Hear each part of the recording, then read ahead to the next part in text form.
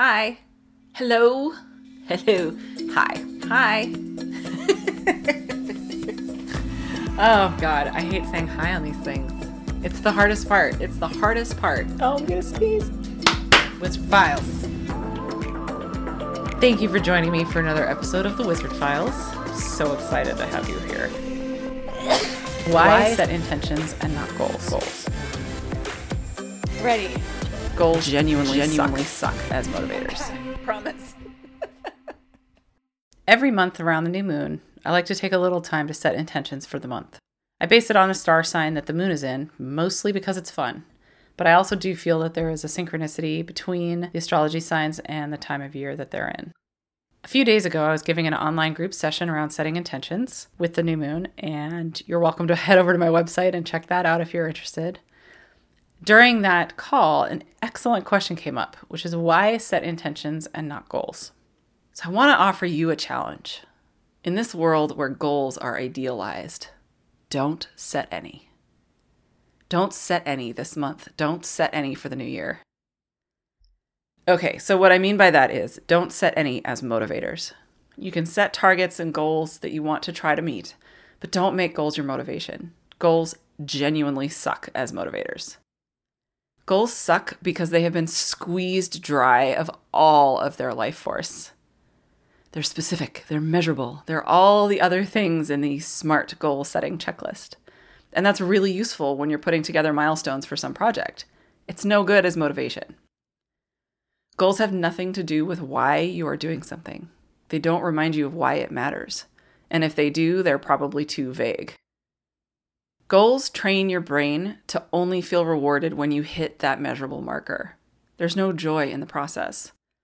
If you've been using goals as rewards for a while, you've also trained your brain to start looking for the next reward.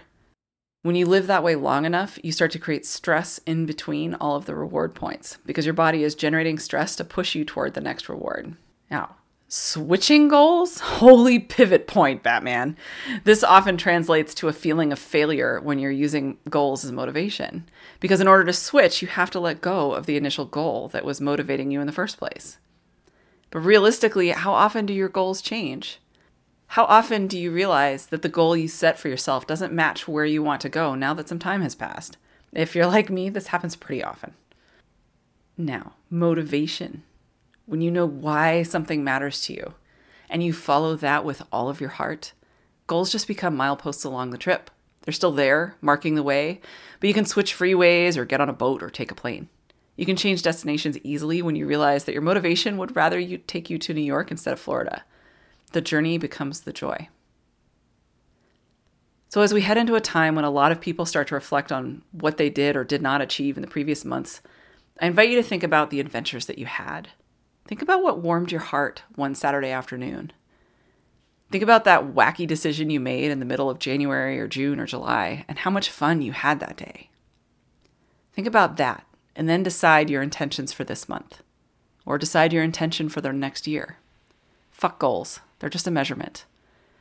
New goals can come along at any time. Ask yourself what motivates you, what inspires you, who do you want to be? That is what matters. Figure out who you want to be and then live into being that person with the deepest intentions and see what happens. If you want to read more detail about how goals differ from motivation, head on over to my website. You will find a PDF ready for you called Why Goals Fail, available to download in the resources section. Have a great week, and if you're in the US, enjoy the long weekend. There is a lot of twisty energy happening right now, so remember to pause and take in something wonderful near you. Even a pleasant smell or a bold color can sometimes brighten up a tense moment. See you next time. Your daughter's approval is 5 stars.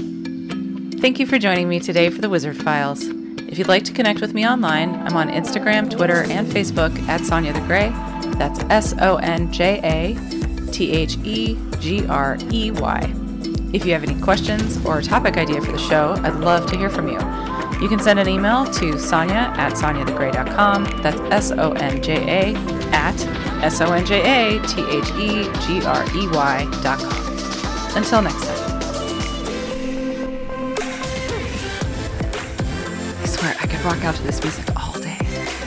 This might be my favorite part of the podcast.